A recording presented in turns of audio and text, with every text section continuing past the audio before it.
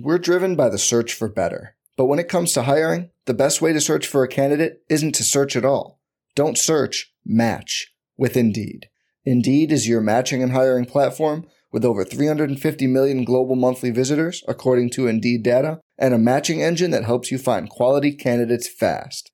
Leveraging over 140 million qualifications and preferences every day, Indeed's matching engine is constantly learning from your preferences. Join more than 3.5 million businesses worldwide that use Indeed to hire great talent fast. And listeners of this show will get a $75 sponsored job credit to get your jobs more visibility at Indeed.com/Blue Wire. Just go to Indeed.com/Blue Wire right now and support our show by saying you heard about Indeed on this podcast. Indeed.com/Blue Wire. Terms and conditions apply.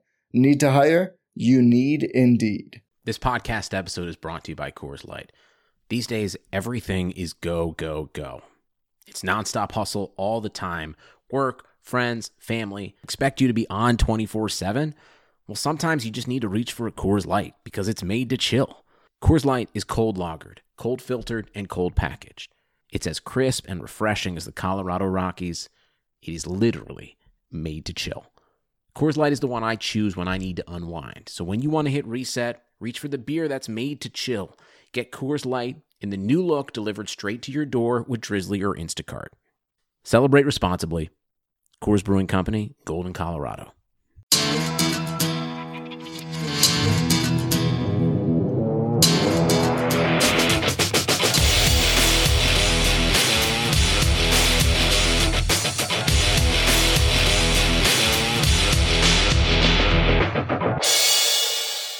Hey, it's Alex from the Guilty as Charged podcast crew, and I'm here to talk about Manscaped. Just like an NFL game, your balls need to be clean. What happens when your balls aren't clean? I don't know. Joshua Kelly fumbles, Phillip Rivers interceptions, Deflategate, you name it. Using the Manscaped Lawnmower 3.0, you can groom to your heart's content. Their trimming technology is the best in the biz, and you won't catch a suspension for cheating. Personally, I love the Manscaped anti-chafing boxer briefs. Whatever you want, Manscaped has it. For 20% off your first order, use code GUILTY at checkout. It supports the show, but also supports your grooming habits. That's the most important thing.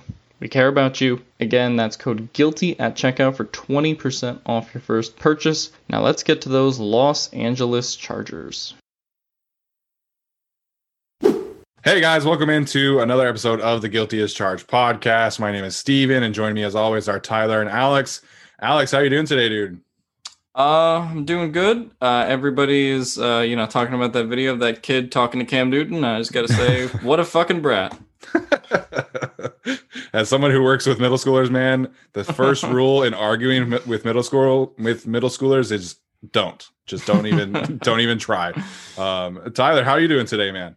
Today I went for a jog, so according to Dolphins Twitter, that makes me better than Justin Herbert. Oh man, I feel so bad for Tua, man. Like I loved him coming out of college, and he's going to get traded to the Texans, and his career is going to be over. So, yep, just what a shame. Unfortunate for him. Anyway, obviously that's all speculation. So we do have a fun show for you guys today. First and foremost, we do have an interview, another prospect interview with Houston defensive end Payton Turner. We're going to get to that first. And then after that, we're going to do some fun experimenting with the Chargers cap situation and potentially signing free agents, cutting decisions, and things like that.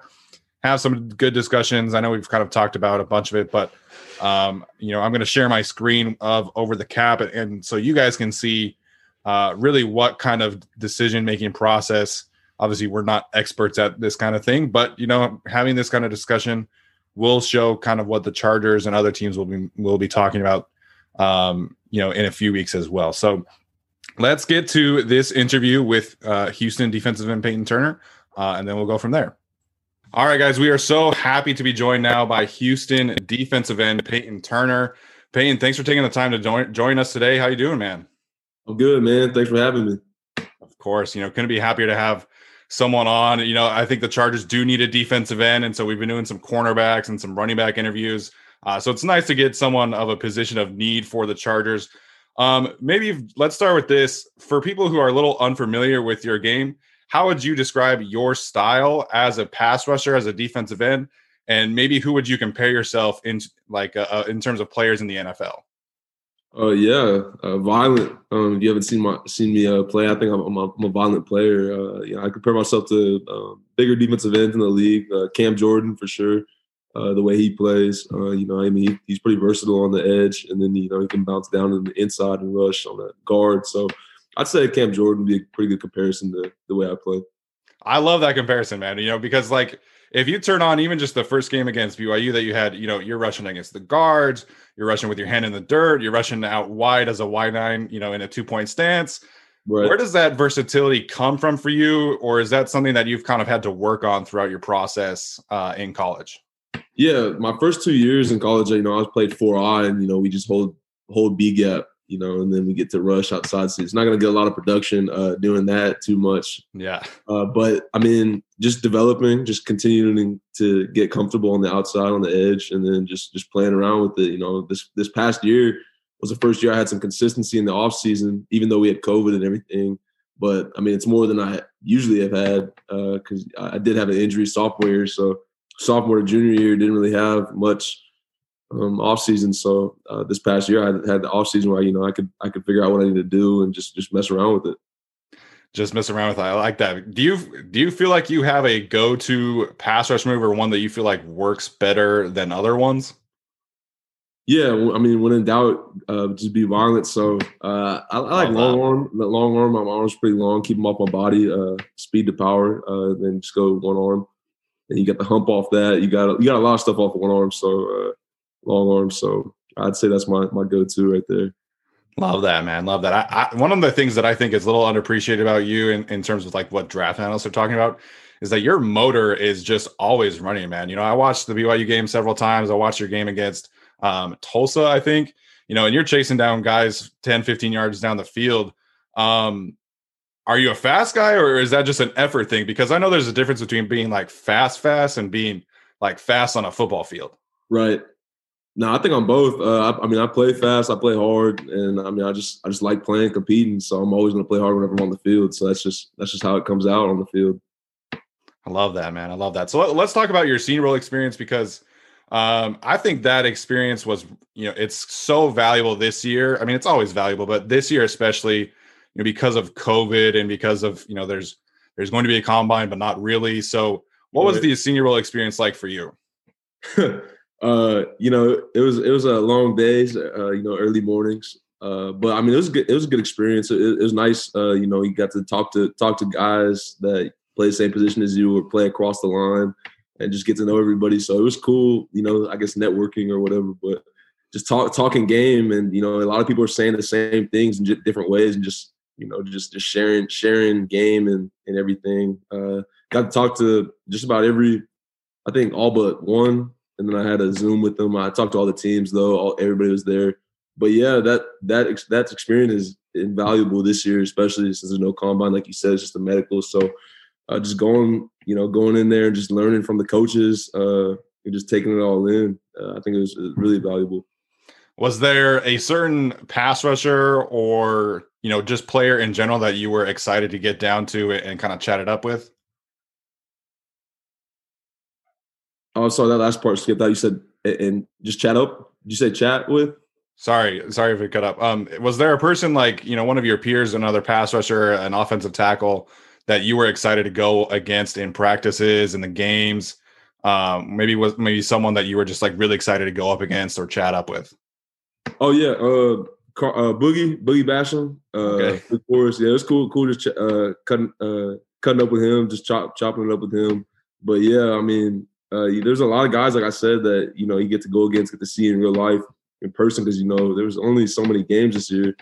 I only played really in like 3.5. So, I mean, it was cool just talking to everybody. But yeah, I definitely say it was cool chopping up with Boogie and, Pat Jones. I work out with him. So, I mean, we're always cutting up and talking. So just like I said, just talking game with everybody was cool. That's funny that you mentioned Boogie Basham because I feel like you guys are very similar in terms of your skill sets, the way you play. You mentioned violence. That's what I see in Boogie Basham as well. Yeah, he's a great player. He's a really good player. That's exciting, man.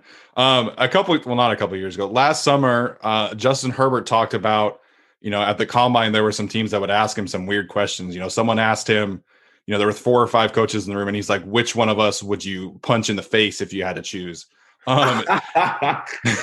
Did you get any weird questions like that this week during the interview, or that week during the interviews? I got a few.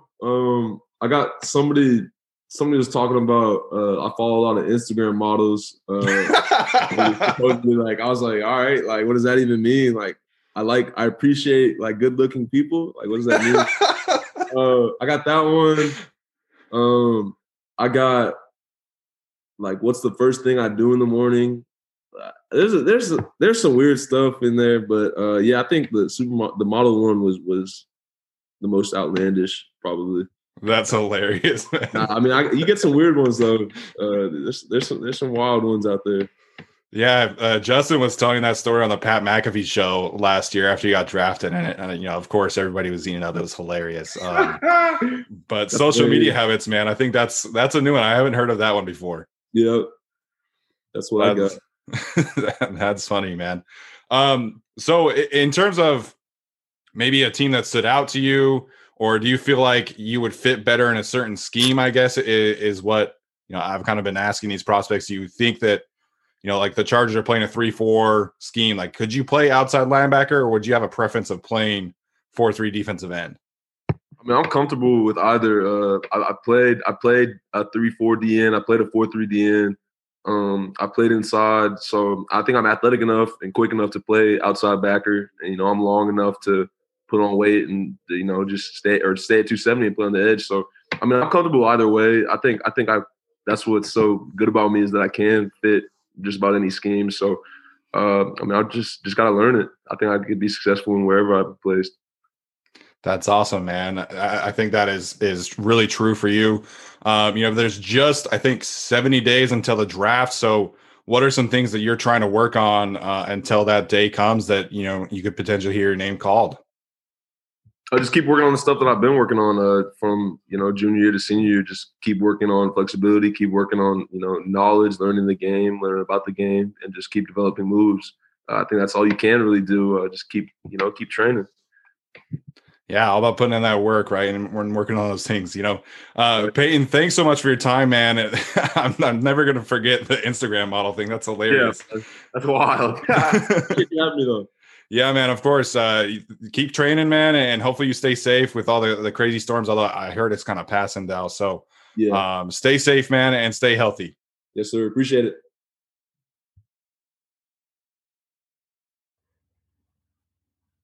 All right, so Tyler, you had the chance to watch some of Payton Turner's film this weekend. And so what were your thoughts on Payton Turner, and what were kind of your reactions to watching his film on tape this weekend? You kind of gave me a bit of a preview when I think I said I loved Patrick Jones' effort. Mm-hmm. And then you said, okay, well, you're really going to like Payton Turner. And from the moment you turn on the film, I was only able to watch his game versus BYU, which TDN and PFF has as his worst game. If that's his worst game, then we're in for a treat, because he was flying everywhere. Probably the most high motor, high effort guy that I've watched in the draft so far. It tells me a lot when if the running back, if you're on the the left side and the running back goes the other way and he's 40 yards downfield, if you're a 6, whatever he is, 200 something pound defensive lineman running down the field 40 yards just to catch that guy, that tells me so much about you. And one of the things that I think makes some of the best guys on the Chargers so successful, particularly on the defensive side of the ball, is that effort, that hustle, that motor. Kenneth Murray, I love how much he hustles every single play. And the fact that he's able to play, the most snaps of anybody on defense and still show that is incredible. And that's why he's going to be so successful in the NFL. Joey Bosa, no one has a higher motor than Joey Bosa every single play. The guy who's going to be your closer, your sealer at the end of games. Uchenna Nwosu, that's one of the few things that I liked about him coming out of college. High motor guy. It showed in the preseason. So Payton Turner, just based on what I've seen and watched so far, high motor, a little tall. I started to watch some of the Senior Bowl reps.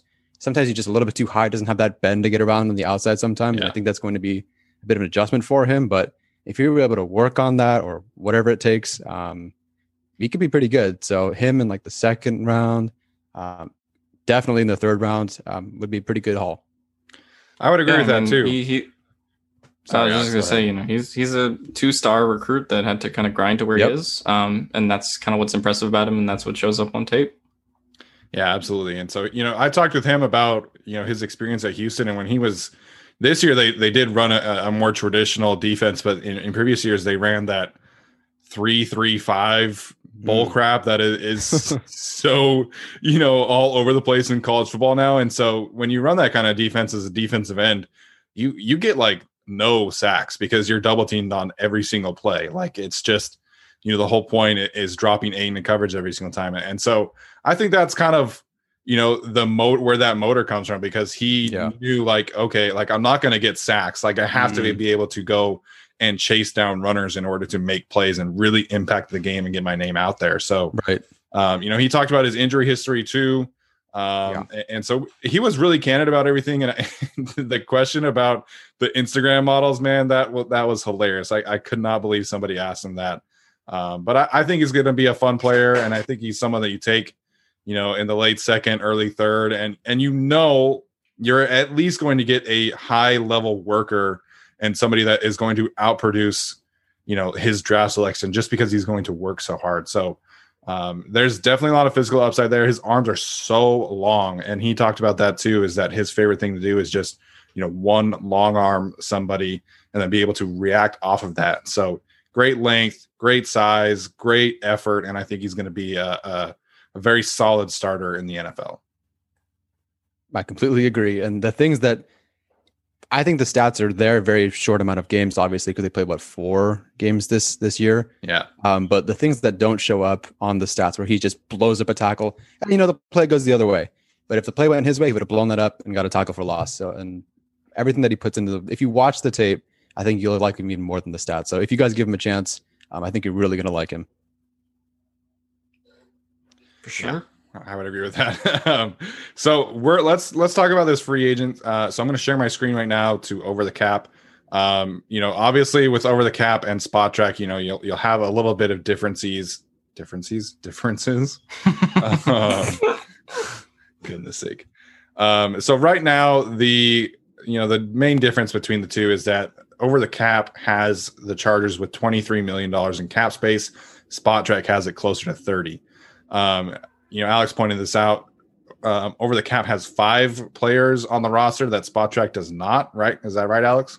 Yeah, I think Spot Track has 45 and Over the Cap has 48. So that might be the difference of like a couple of the minimum guys who are making like between 660 and 1 million. Or it could also just be the difference of a couple million when we're talking about some of the bigger contracts, because I think they had one of them had Trey Turner at 11 and one of them had Trey Turner at 11.5. So it could be really like small stuff like that too, I think.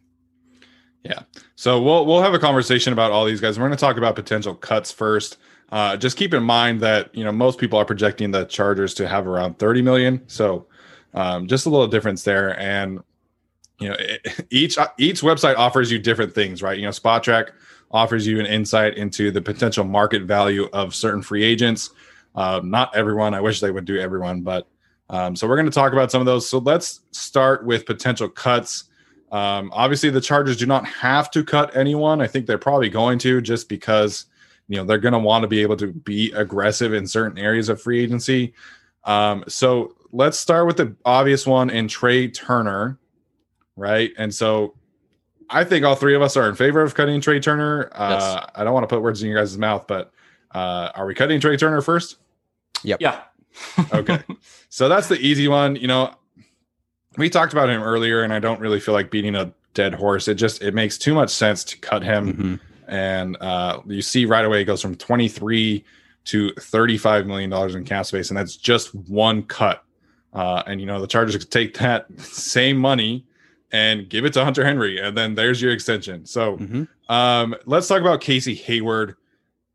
Alex, you kind of talked about this a few weeks ago. What are your pros and cons of cutting Casey Hayward? I think if you want to start with the cons is, he has a lot of familiarity with this Chargers team. He's been kind of a vocal leader for a while on that defense, over 5 or 6 years now. But I do think the cons of it are, he is coming off of a season where he had a lot of injuries. He is 32 years old, and he's not going to be able to keep up with guys that have a lot of speed or physicality on the outside. I mean, that's what we saw last year. For me, I would vote cut just because, with the Staley system, I think you kind of need to start fresh when we're talking about a guy like Hayward. You already have two 32-year-old corners, and when we talk about Chris Harris, that's a guy who can at least go on the inside and play slot, versus Casey Hayward hasn't played slot in 6 years.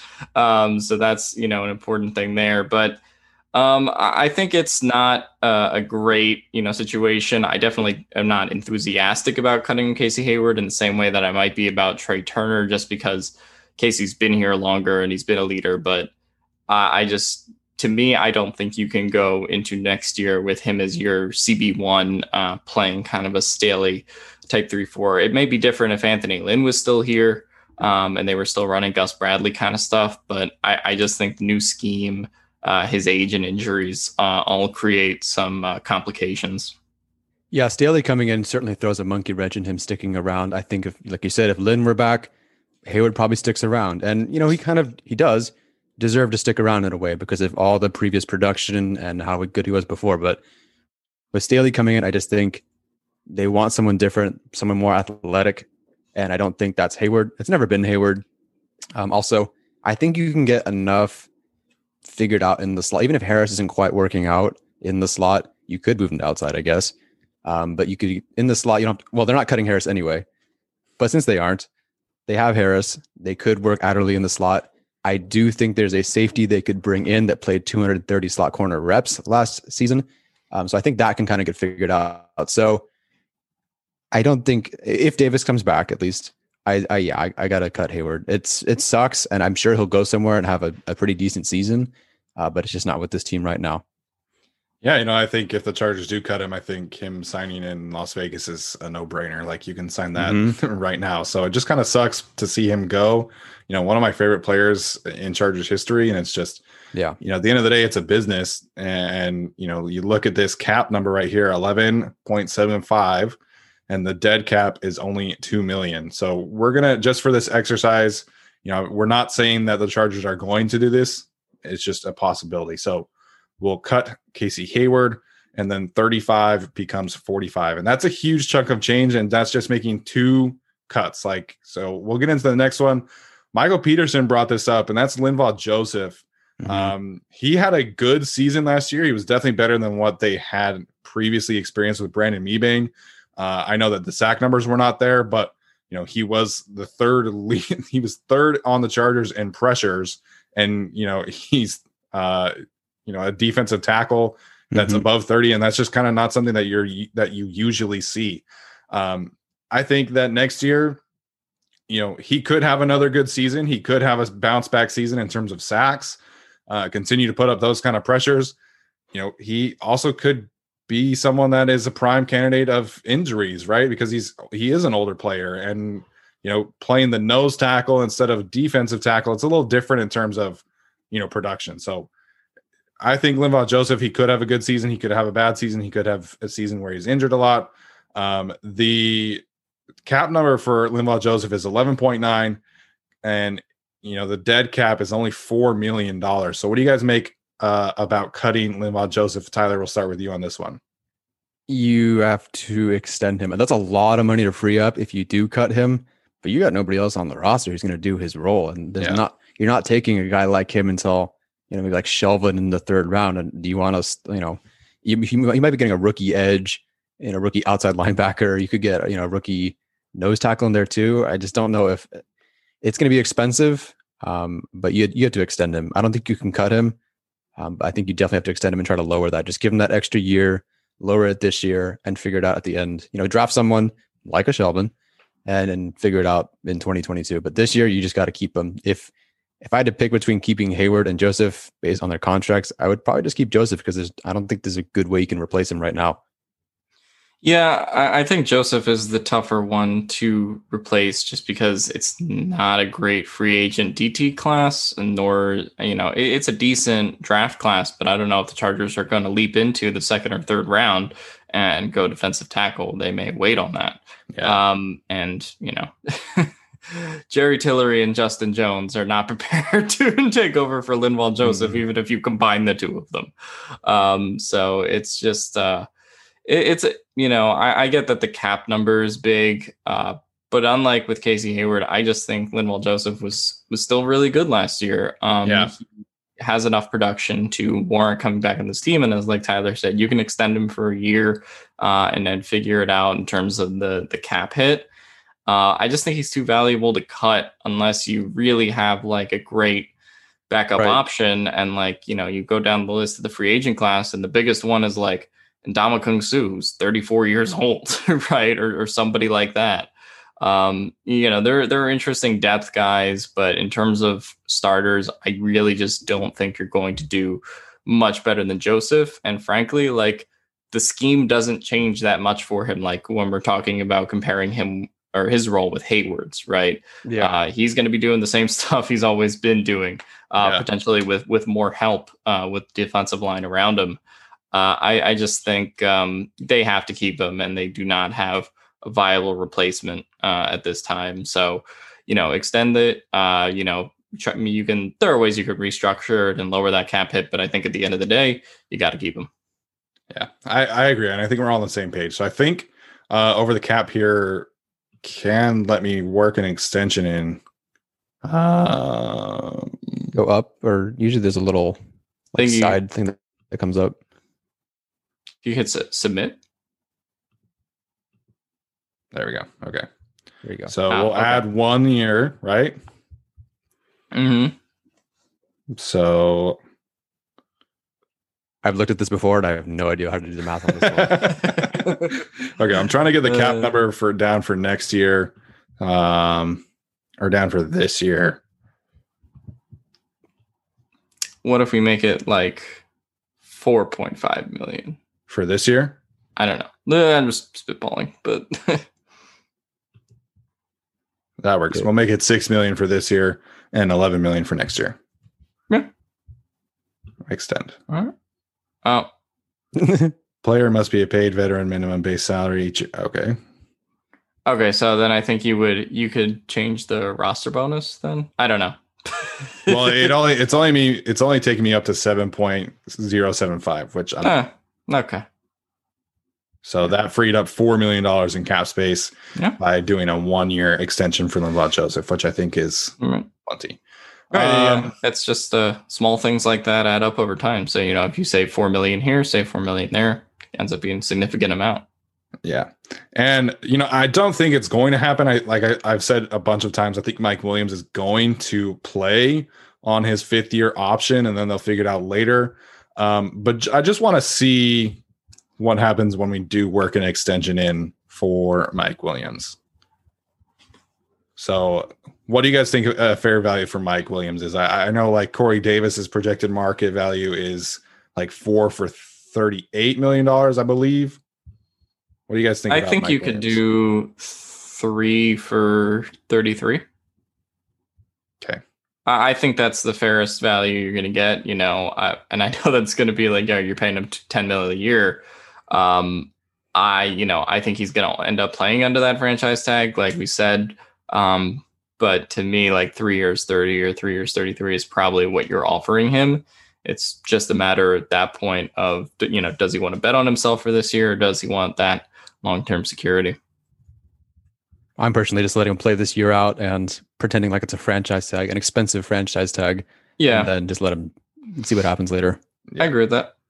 I just want to see, visualize how this would work. So, taking out the option essentially and then extending him would free up $4 million at that same kind of price tag. Mm-hmm. So something to consider. I'm sure the Chargers will consider that as well.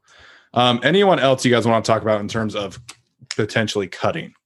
Because we already talked about Chris Harris and how Chris Harris is not going to be cut. Anyone else that you want to mention here?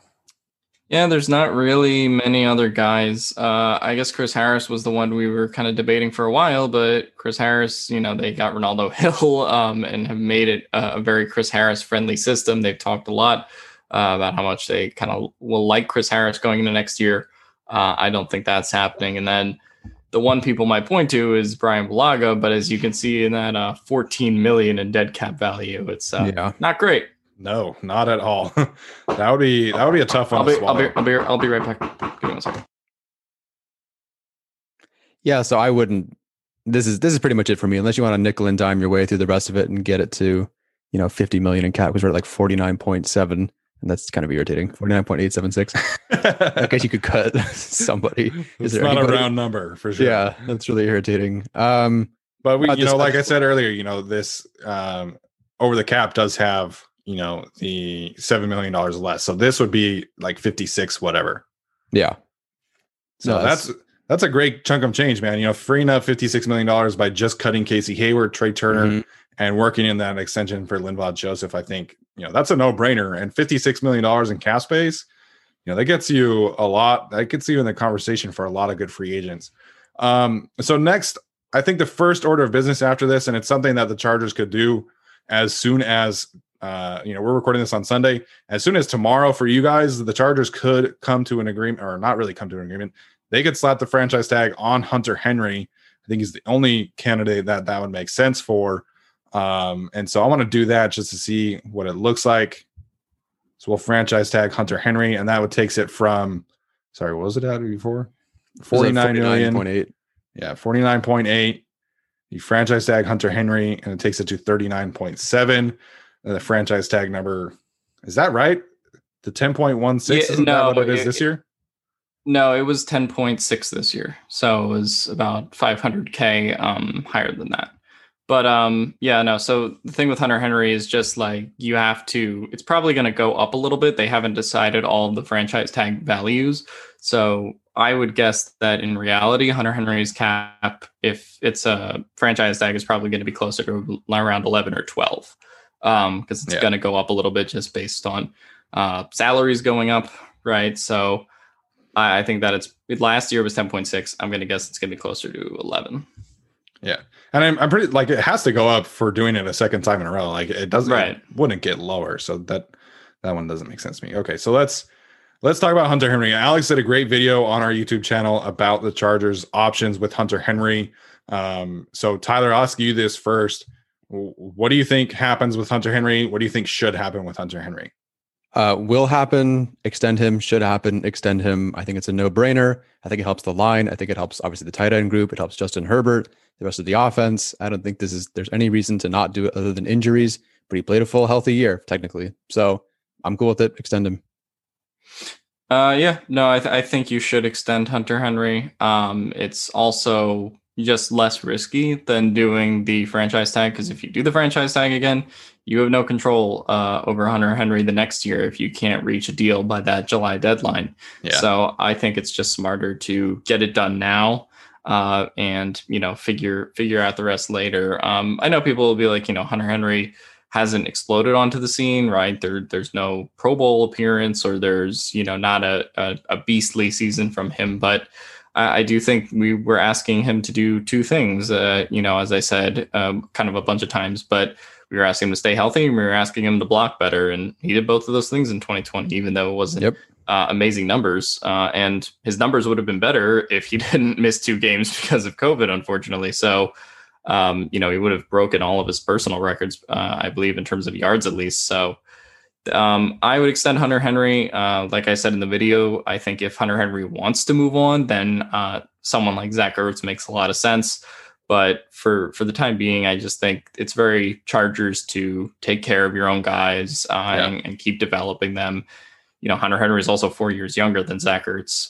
So I would just, sign him to that 4-year extension. Yeah, I agree with that. And we've talked about, the Chargers don't really have a good option. I know the Zach Ertz thing has come out since we previously talked about this, and that is easily the best option, the best alternative, in my opinion. But, say Zach Ertz say like the Seahawks trade for Zach Ertz, then the Chargers are stuck. They don't have any other quality options, right? Like maybe a Cameron Brake gets cut, but is that even really much better? Like, they don't really have a choice here. Maybe because of the cap going down and maybe because of, his familiarity with the team, maybe they could get a little bit of a cheaper deal out of Hunter Henry, but I agree. I just don't think that they have a choice. I've seen a couple people talk about Donald Parham, and while I do think he's a good second option for them, it's just not super realistic to rely on him. I watched a couple of games of his, and he did improve as a blocker, I think. And I think that's good moving forward. You don't have to sign Green again if you sign Parham, but asking him to run routes and be like Hunter Henry is just not realistic right now. There were some moments on tape where he had a little bit of a twitch, but otherwise he's just kind of just like a lumber this on a drag or kind of go this way and turn around. He's just not a great receiving option yet, more of like a gadget, 20, 25 catches kind of guy. Oh, hello. 19 million cap. Whoops. Yeah, I mean, I think it's fair if we're doing this contract to say, 10 to 12 million a year. That's kind of where Hunter Henry ends up falling, I think. So I think that's a decent, and the thing about the contract structure is it's going to be a little bit different, right? There's a lot of GMs that can front load the contract. There's a lot of GMs that, if they're working on this Hunter Henry extension, maybe give him a lot more money and signing bonus up front in terms of the guarantees, right? So I think that's the important thing. It's not just going to be like, oh, he's getting this value this year, this value this year, right? But that's how we use it in over the cap and spot track. So.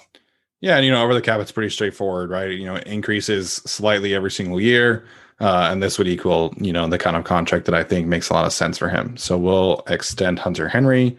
They're now back to similar with the franchise tag 39.8. Well, actually, this would be 45 because the difference is in cap numbers. Okay, let's talk about Michael Davis next. I think he would be the next up on the list, and that is. His evaluation, I think it's not on spot track. It's a little tougher for us to kind of figure it out.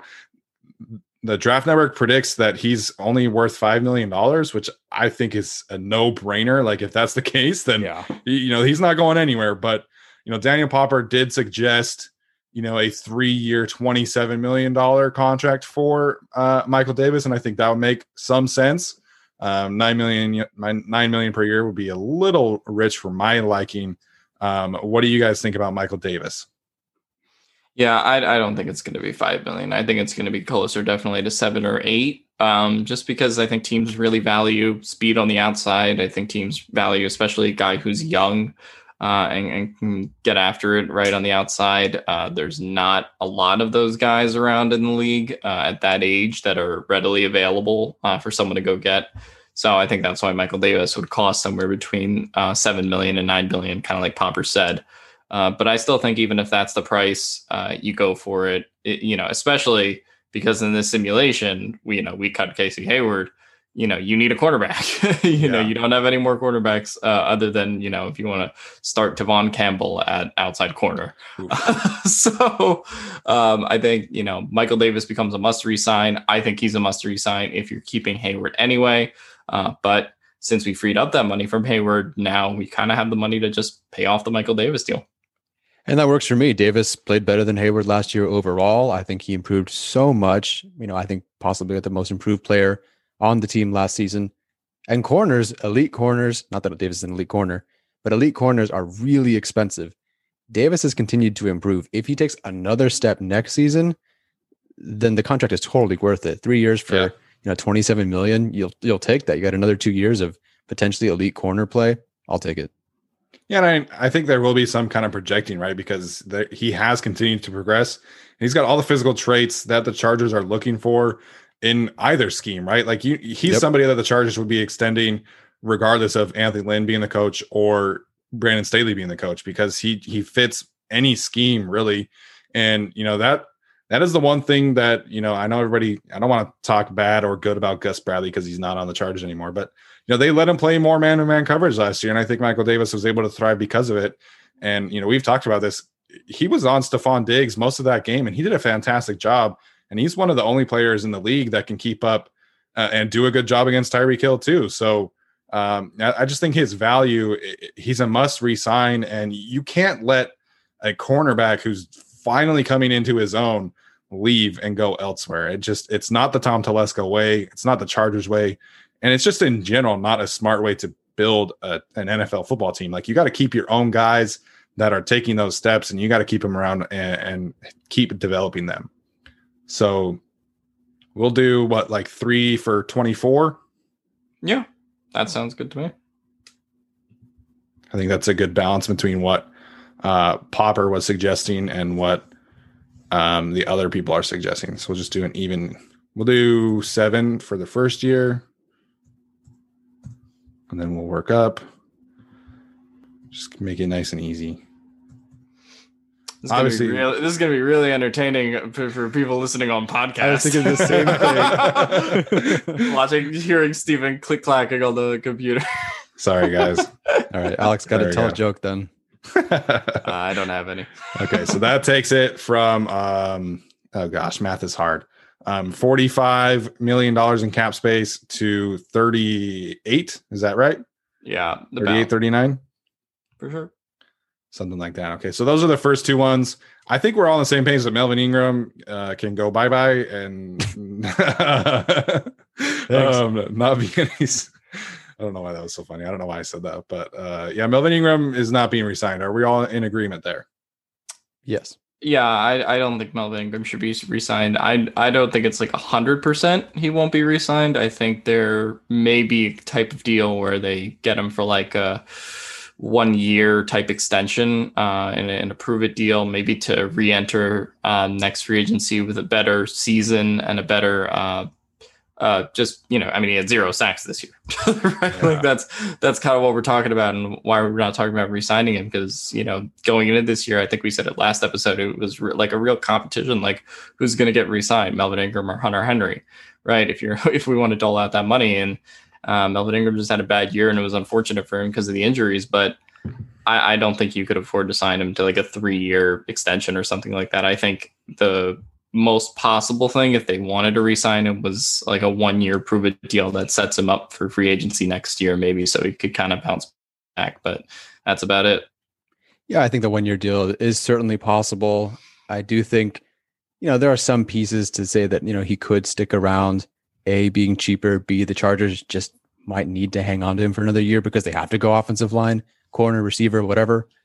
And then also Gift Smith did stick around. And so there's some familiarity there. He might go to bat for him, but otherwise I do think he's gone. Yeah. You know, it's a very similar conversation to Trey Turner, right? Like, it's most likely that Melvin Ingram is not as bad as he was this year. Like, there's no scenario where he goes out next year and again gets 0 sacks, in my opinion. Like, the odds are just not in favor of that happening. And so, could he bounce back? Could he be, you know, a 5, 6, 7 sack guy next year, you know, and be around the same kind of tackles for loss efforts? Sure. I'm just not paying him the kind of money that it requires. Like, that's just the reality of the situation. So, you know, we could mess around with some of the other guys here. You know, Mike Pouncey still is on here, even though he retired. Denzel Perryman, Tyrod Taylor, those are kind of the next ones. But let's talk about some free agents here. So I think the biggest name that has been mentioned among Chargers Nation and you know, the Bolt family and all that is Joe Thuney. And I think Joe Thuney is a fantastic player, but this is kind of why I wanted to show this, because Joe Thuney's contract, his market value is 5 years and $70 million, according to Spot Track. And it's the same thing for Brandon Scherf. So, you know, we're looking at the Chargers cap space right now. They have 32, 93, 143, 189, 230 over the next 5 years. Adding just Joe Thuney to those numbers, it's going to be massive, massive value for what the Chargers are looking at. And so his yearly average would be $14 million per year. Sorry again for the audio, listening to me typing away clacking away on my computer. Yeah, I mean, I think Joe Thuney is definitely like the biggest possible offensive line investment. I guess maybe unless Trent Williams was really available. But I think the Niners are going to re-sign him pretty quick. Thuney is the biggest possible addition, and I know people will be skeptical about big offensive line additions, given what happened last year with Trey Turner and Brian Bulaga. But I think the difference with Thuney and those signings from last year is just Thuney's younger, and he has less mileage on him.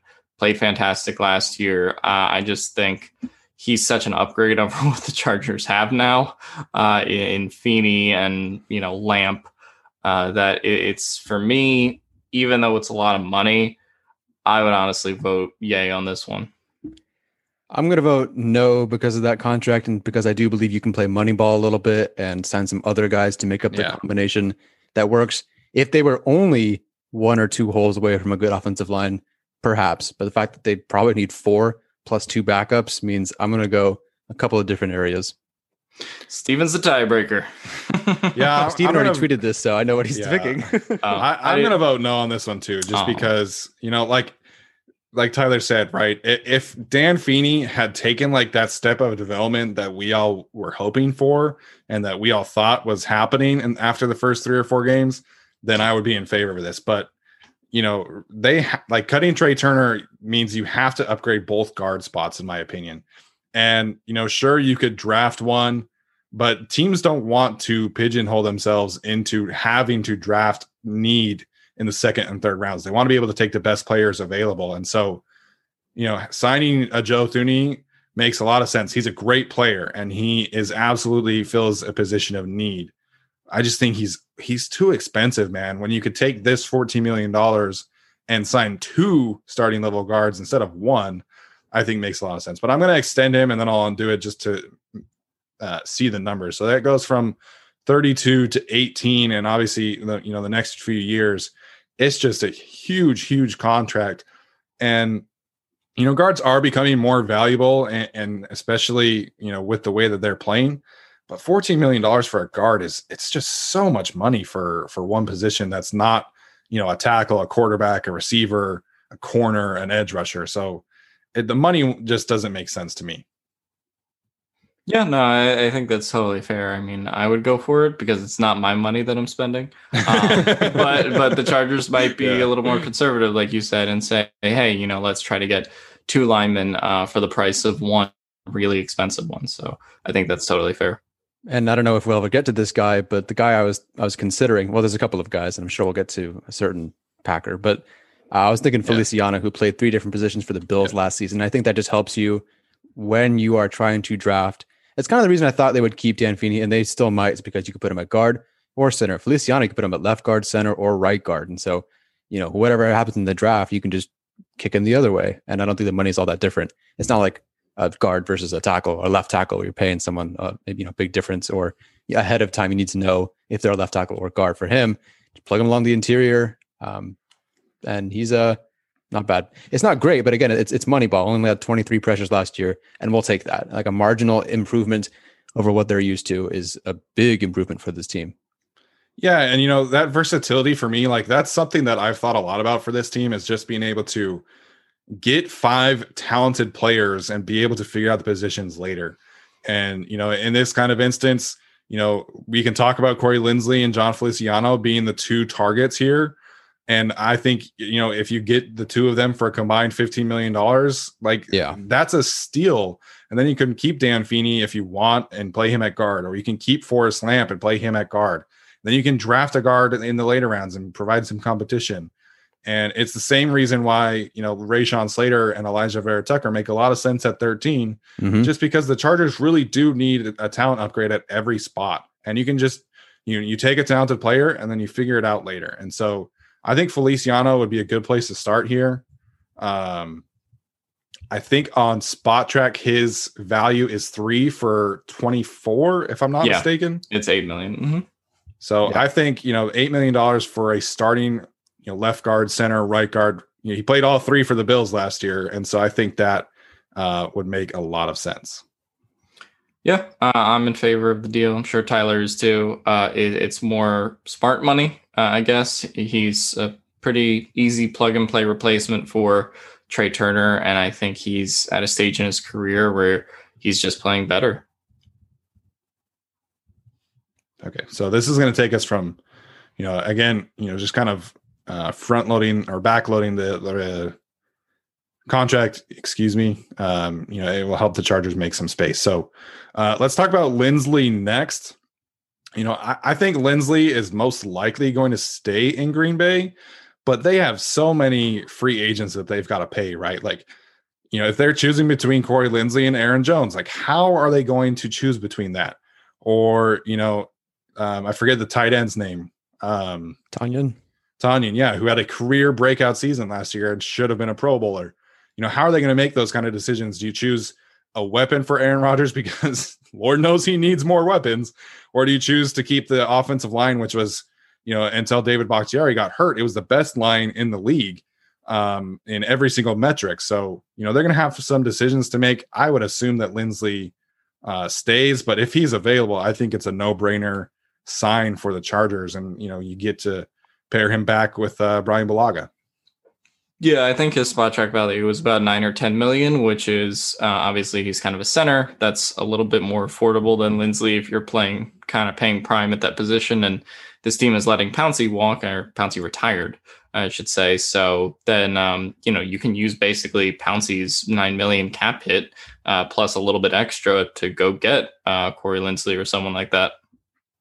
This is a no-brainer for me. You allow, first of all, 10 million a year for an all-pro guy. Give me that I don't care what it is. Blank check for me with Lindsley. As a half sort of kind of Raiders fan, please don't log off. I've watched the Raiders take Hudson, sign him in free agency, and that line has been good since that move 4 or 5 whatever years ago. It makes such a difference to have someone like Hudson over Feeney, and now you have Lindsley coming into the picture, who also only allowed 4 pressures last season, and he's only worth 10 million. Come on. I think he'll be worth a little bit more than that, but I think this is a no-brainer. I'd rather overpay for him than anybody else in this free agent class. Thanks for making my half Eagles fandom look much better, Tyler. Hey, well, no one has to worry about me. I'm 100% Chargers, man. So, I think this makes so much sense to get the center where it's supposed to be. And Dan Feeney, he, in theory, he could be a serviceable center next year. And I think he's a better center than a guard. Personally, I just think, as a guard, his lack of functional strength is a bit more exposed. But, in this kind of instance where you're having him next to Corey Lindsley, I think that helps tremendously. And, you saw what kind of happened with him when he was next to Mike Pouncey. So this makes a lot of sense to me. Sorry, I'm going to turn off my notifications. Should have done this beforehand. The other thing I would say is people will be like, oh, well, you're signing all these offensive linemen. How does that work under the cap? And we can kind of get into it with the cap room we have left. But also, next year in 2022, Brian Bulaga, instead of being 14 million in cap, he's 14 million in cap with 3 million dead cap, right? So then you can kind of game the system there and be like, well, we may save 11 million next year by cutting Bulaga. So, then that kind of opens the door to all these possibilities. And I'm sure Telesco has thought close to that far in the future anyway. Yeah. And I don't know how the dead cap works for Brian Bulaga next year, but they could easily have him come off the books next year. Yeah. It's about 3 million in dead cap with 14 in salary. So that they save 11 million. Yeah, and in this instance too, Linval Joseph would be much cheaper next year. Chris Harris will be cheaper next year, and Mike Williams. We'll see. I would imagine that Mike Williams is not $15 million next year.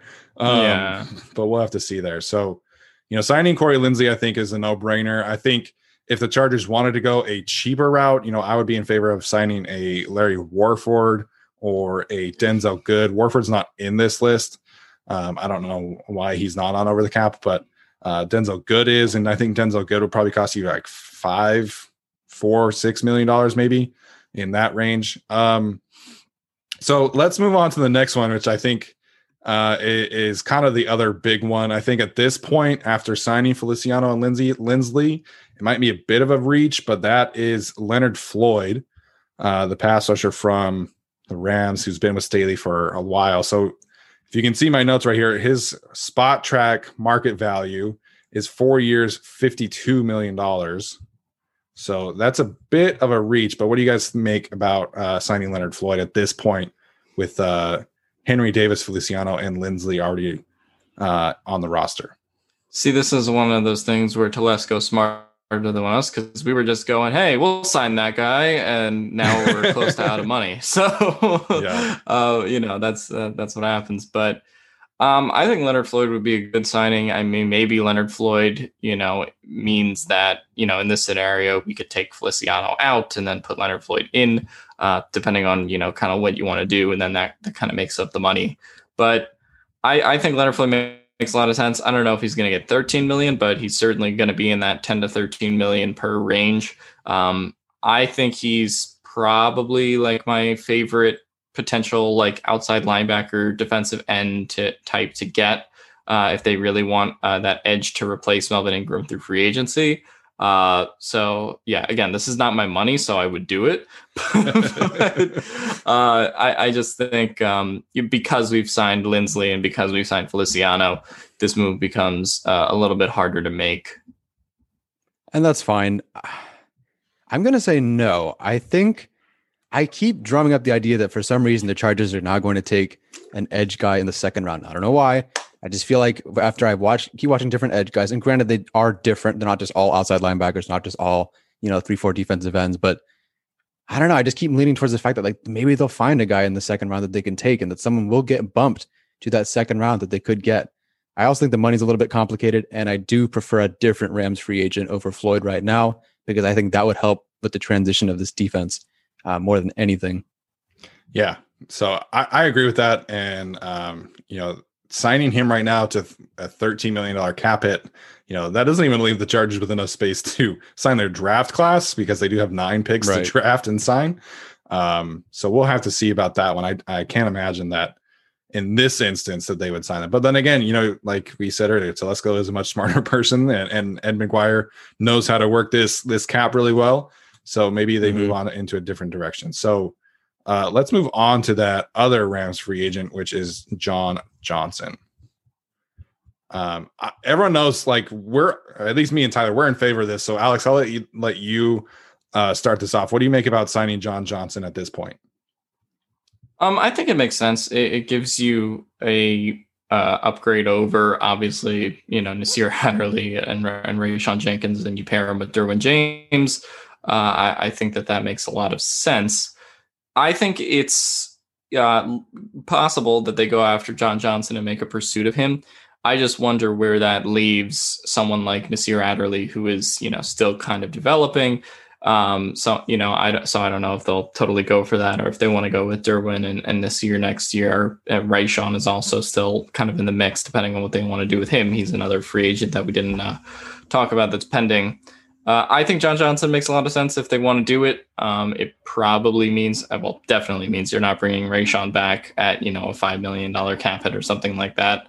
The only reason that I question it is because I still think they do have a lot of belief in Adderley eventually developing. I don't think they've completely given up on him yet, but I would totally be in favor of going after John Johnson.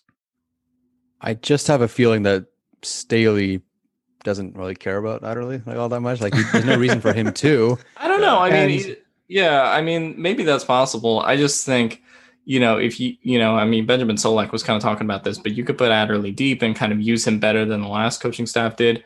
I still think there is a lot of raw athleticism and talent there that just, needs to be conditioned better. I mean, he was a second round pick that, a lot of us at the time were arguing should have gone at the end of the first round when they picked Jerry Tillery. Yeah. So I just think, I think Staley is still going to value Nasir Adderley. Obviously, he probably wants his guy, John Johnson, over him. But I just wonder how that plays into things. I mean, there's certainly a role for him. He's going to look in the same way that John Johnson played, 408 box snaps, 230 slot corner snaps, 353 safety snaps, 32 defensive line snaps. Not that Adderley's going to play defensive line, but you can move these guys around, and I think that's just what Staley is going to do. At the end of the day, Johnson for me is so cheap and helps his defense so much by being the guy who's probably going to call plays, which we already saw freed up Kenneth Murray in the Jets game, I believe. And so, you take a guy who's the fourth best tackling efficiency among starting safeties, plug that in, a guy you can move anywhere, reliable tackler, and command your defense, and just let the guys go play. Let Murray go blitz. Let James do his thing, Bosa, whatever. And for 5 years, 8.3, I think is what it is at Spot Rack. I just don't think you can pass that up. Yeah, the play calling thing is an interesting part of it because, do they want Kenneth Murray to be the quarterback of the defense? Do they want Derwin James to be the quarterback of the defense? I think that's an interesting part of the John Johnson signing as well. Yeah, it would be. And like I've said before, this signing John Johnson gives you the best possible insurance policy in case Derwin James is not able to ditch the injury bug. I think he's going to. Right. I think that, he's too athletic and he's too freaky of an athlete to, continue to be injured. But I just think, making a signing for John Johnson, it just makes so much sense to me. And, $8 million, it's not, I think that would put him at like the 7th or 8th highest paid safety. So it's not like ridiculous, but it is a good contract for him. Yeah. And I think he deserves it. He's been a great player for the Rams, and I think he does deserve this kind of money. So sorry again if you're listening to the audio and listening to me type away, but we're just gonna get. Yeah, the interesting thing that's interesting to me at least is, what if this team didn't let Adrian Phillips walk last year? Not saying Adrian Phillips is as good as John Johnson, but if you had him, there would certainly be less of a need to go out and I think grab that a safety at a premium price at least. Yeah, so I accidentally added an extra zero, and it would have been an 85 million cap hit for him. Now we're talking NBA money. There we go. That's MLB money, man. True. So in this instance, the Chargers would have about $15 million left to sign, whoever else they wanted. And again, we could take out a John Feliciano or Corey Linsley and put in a Denzel Good, a Larry Warford, or somebody else, and the Chargers would be able to have, more money there. So guys, any other free agents? I've got a couple ones, but any free agents that you want to specifically talk about here? None that immediately come to mind. I guess if you want to talk about, I don't know, which, are there any other edge free agents that are kind of interesting to you outside of the Floyds and the Watts? I mean, sorry about that. None that are cheap. Right. They're all kind of expensive, or I would just take one in the draft. Yeah. The only one that has piqued my interest, if they want to do, and again, this wouldn't even really factor into the salary cap because I think he would be so cheap, is because they're switching back to 3-4 and doing outside linebacker. I think Jerry Atachu would be pretty interesting if they wanted to get him back. I think that would be kind of an interesting signing. Obviously, I think he worked with Staley before in Denver, so I think that would be kind of an interesting signing. No, that's a good call. I think that's. But also, he makes like $2 million a year, so it wouldn't factor into the cap. Cheap, yeah. Super cheap. So I think the other big one to talk about in terms of defensive signings would be Leonard Williams. Leonard Williams would be a monster cap hit, 5 for 56. But in terms of a 3-4 defensive end, he played 4-3 defensive tackle previously with the Jets, I believe, and then switched to 3-4 defensive end with the Giants this past year. And he had a huge season. And so the cap hit would be huge, but getting him back to LA, he's a USC kid, and pairing him with Joey Bosa instead of a Leonard Floyd or potentially a Von Miller as an inside rusher, I think on paper at least it would make a lot of sense. In terms of cap hit, that's a huge contract, man. Right. And I think it's important to point out, even though we just said Leonard Williams is $11 million or so per year, and, you might notice we only have $10 million left to work with. The cap is kind of, as some people say, the cap isn't real. And there are ways to work around it. You can go over the cap a little bit and figure it out, right, as you see, right? So we could give Leonard Williams $11 million this year. And let's say we give him 4 years for, I don't know, $44 million, something like that. But that would, kill our cap room this year. But then next year you would see that, we would have 50 or 55 million that would open up, right? Even with that signing. So, even though you take that, maybe you could dive into the red this year slightly, I still think that's kind of a signing that would be worth it, along with Leonard Floyd and some of the other guys that we've been talking about.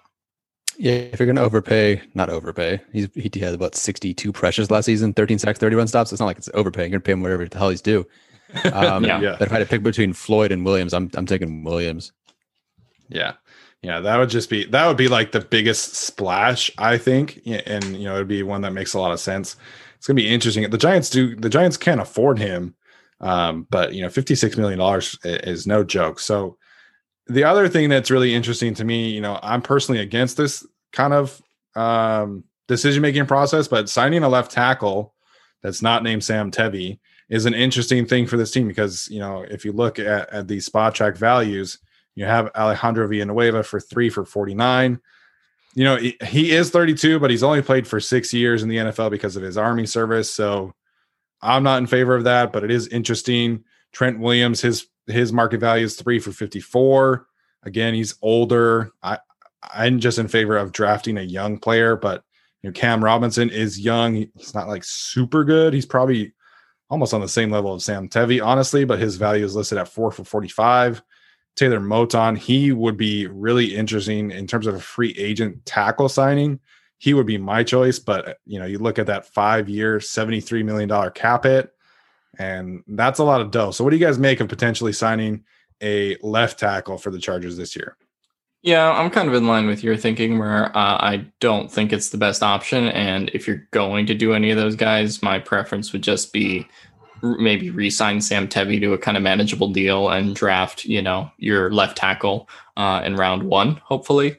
So that would be where I want to go. I think Villanueva becomes interesting, as I mentioned a couple times on the podcast, because, Surratt is now with the Chargers, who's been his offensive line coach for a while. So I think that's a move that the Chargers will look at. I want to say it was PFF did a top 50 free agents list a while ago, and one of the connections that they did have were Villanueva and Lindsley to the Chargers, maybe instead of another guard like Feliciano or Thuney. So I think that would be an interesting signing. I do think he's a little older, so I would kind of prefer to go through the draft, but I would certainly understand if the Chargers did it.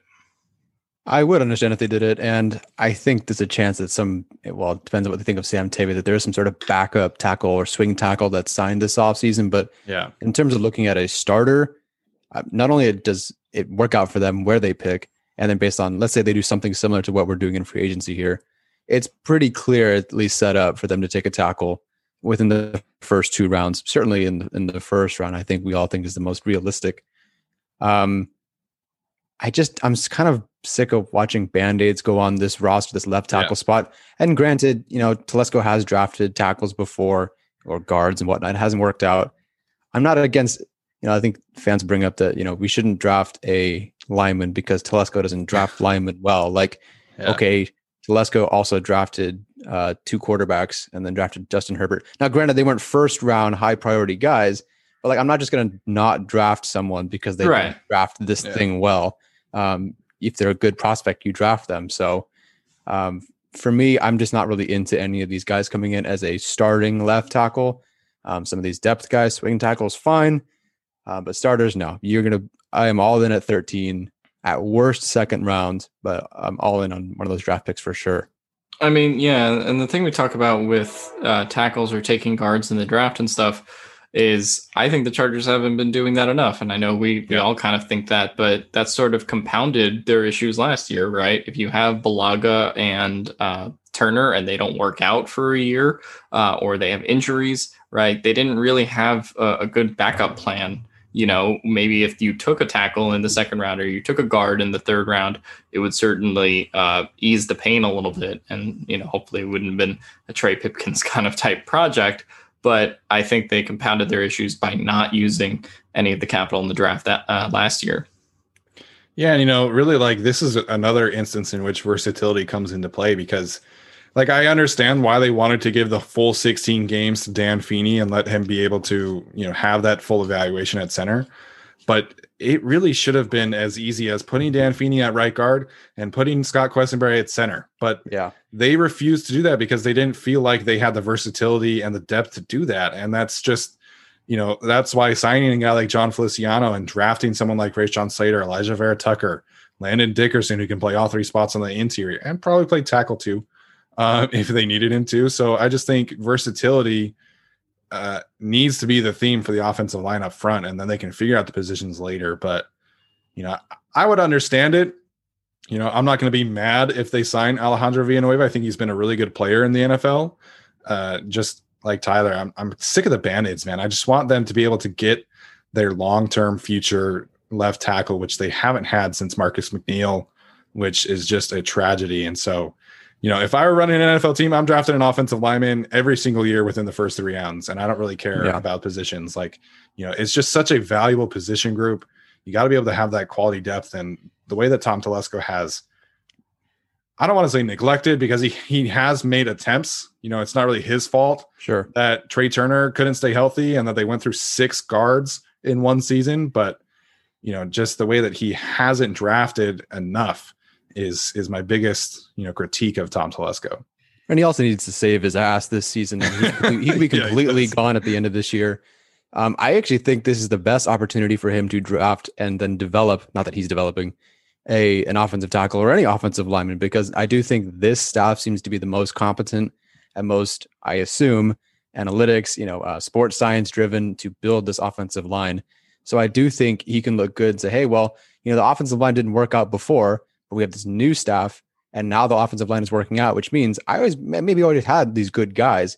It's just the staff that I had underneath me, these coaches, weren't really developing them. So if they develop now, I think he can save his ass. The other reason to take a tackle is because I think Tristan Wirfs is making $16 million over the next 4 years. And I think you would take that at 13. It's a bargain. Bargain.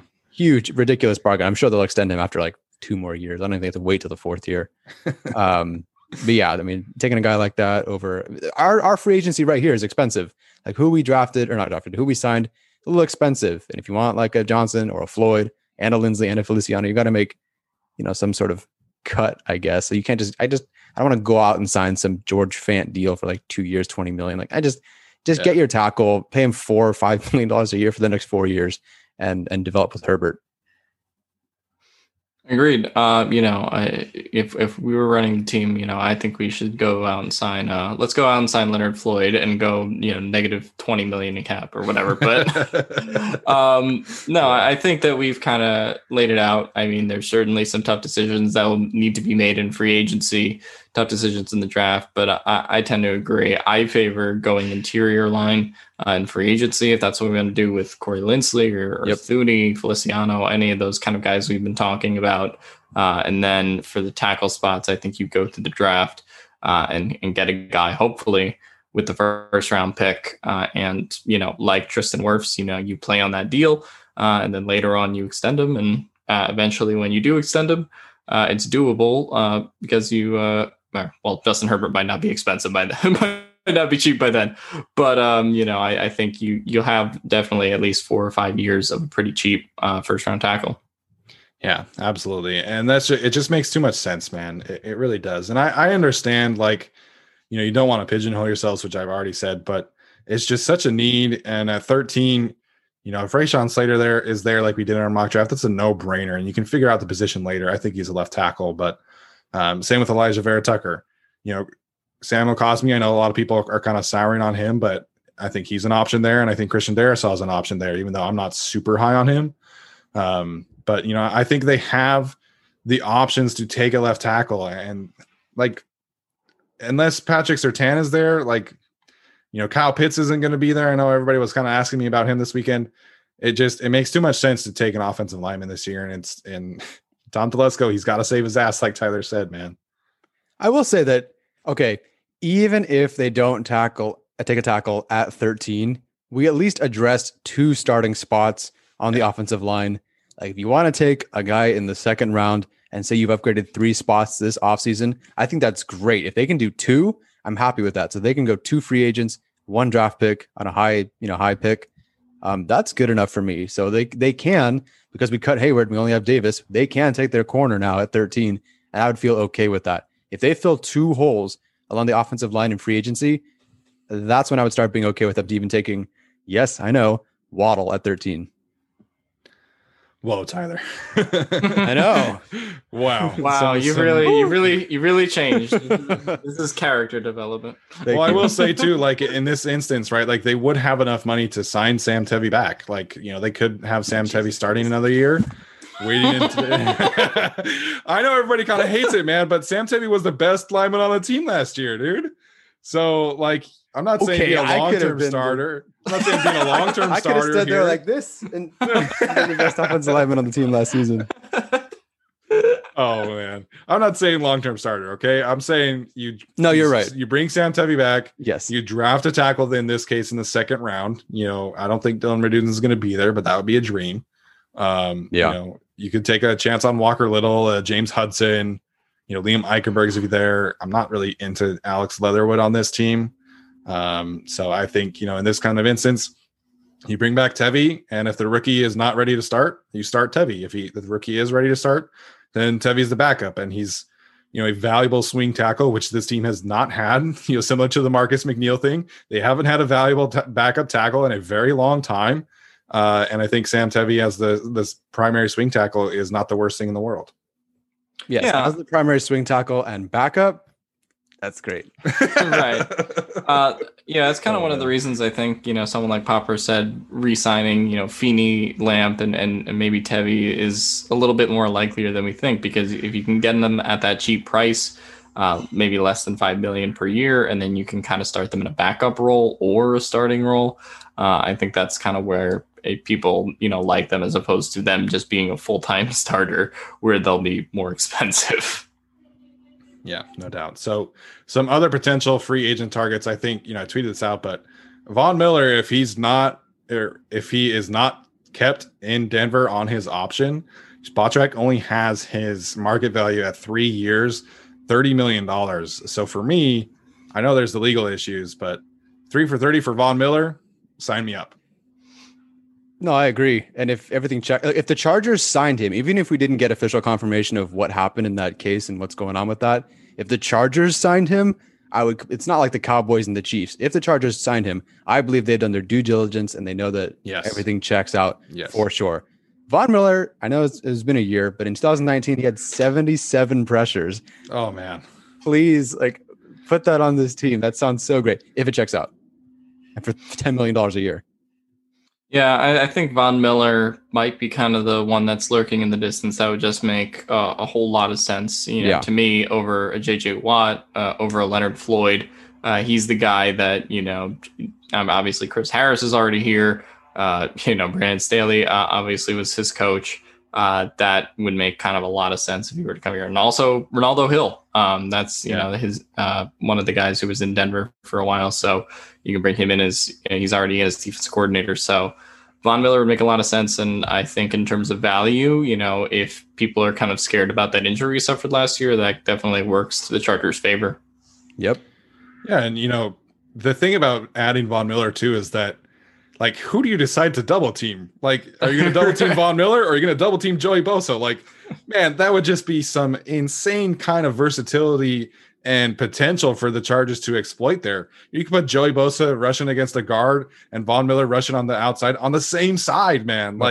Oh man, the possibilities there are just outrageous.